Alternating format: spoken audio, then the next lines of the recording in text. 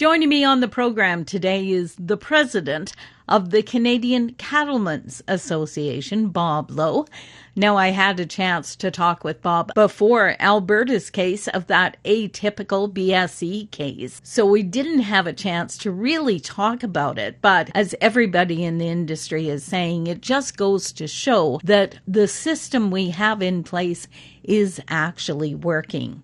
Moving on to our year-end interview then now, joining me, CCA President Bob Lowe. Bob, let's start by taking a look at the challenges for the beef sector in 2021. Of course, the big one, the drought, and I suspect probably the drought caused the fires in BC, but fires in BC, the drought from western side of Ontario west was kind of, it took up a lot of time, a lot of effort, and a lot of mental anguish from producers.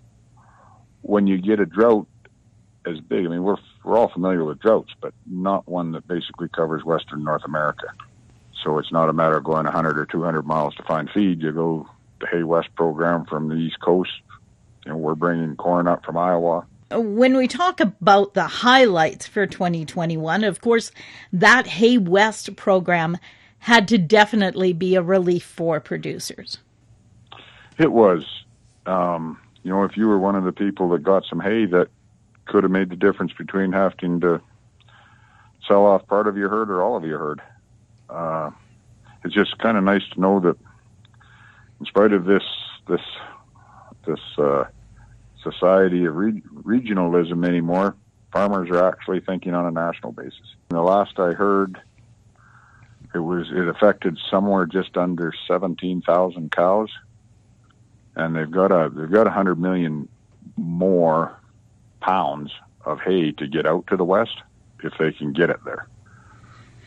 So it's, by the time it's all said and done, it'll be a pretty substantial contribution. A big struggle, not only for producers in trying to find feed, having to look at selling the animals off that they couldn't get enough feed for. When you walk into the grocery store and you see the price of beef, and then you hear that the producer isn't getting their fair share of that markup. The price of beef in the store is not relevant to the price that producers get on the farm. It's a supply and demand issue, and right now the demand for beef on a global basis is huge. So that's where the price at the store, where that price is coming from. And the reason, the big reason that producers aren't getting their, if you want to call it, fair share of that margin is because we've got a lot of cattle, or we've had a lot of cattle. Processors, they had lots of cattle around them, so they didn't have to bid as high as we would have liked.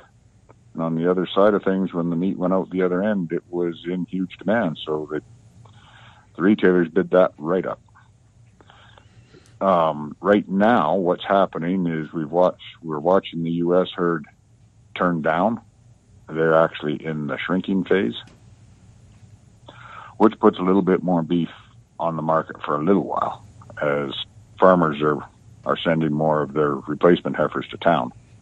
But the tide is turning. Australia is virtually out of cattle. On a global basis, there's not a lot of cattle in the world. So in our bases here in North America, it's the U.S. industry is turning down in numbers. That's just going to do nothing but lower the volume of cattle that are available for the packers to choose from, which will raise the price. We will, I saw a chart that really made a lot of sense from CattleFax in the States, and it showed the profitability of the cattle industry. And it's as high as it's ever been. Right now, all those profits are just aligning in one particular area, for the most part, which is the packing industry. But that's going to turn around, and those profits are going to be redistributed throughout the rest of the industry. I see, barring droughts and things, I see nothing but a really bright future for the cow-calf industry. I've been talking with the president of the Canadian Cattlemen's Association, Bob Lowe. For Golden West, I'm Glendalee Allen Vossler. That's it for the Prairie Egg Wire for today. If you have any questions or opinions to share, send them to us by email, thefarmdesk@goldenwest.ca. On behalf of Glendalee Allen Vossler, I'm Corey Canute. Thanks for listening and have a great afternoon. The Prairie Egg Wire will return tomorrow on the Golden West Farm Network.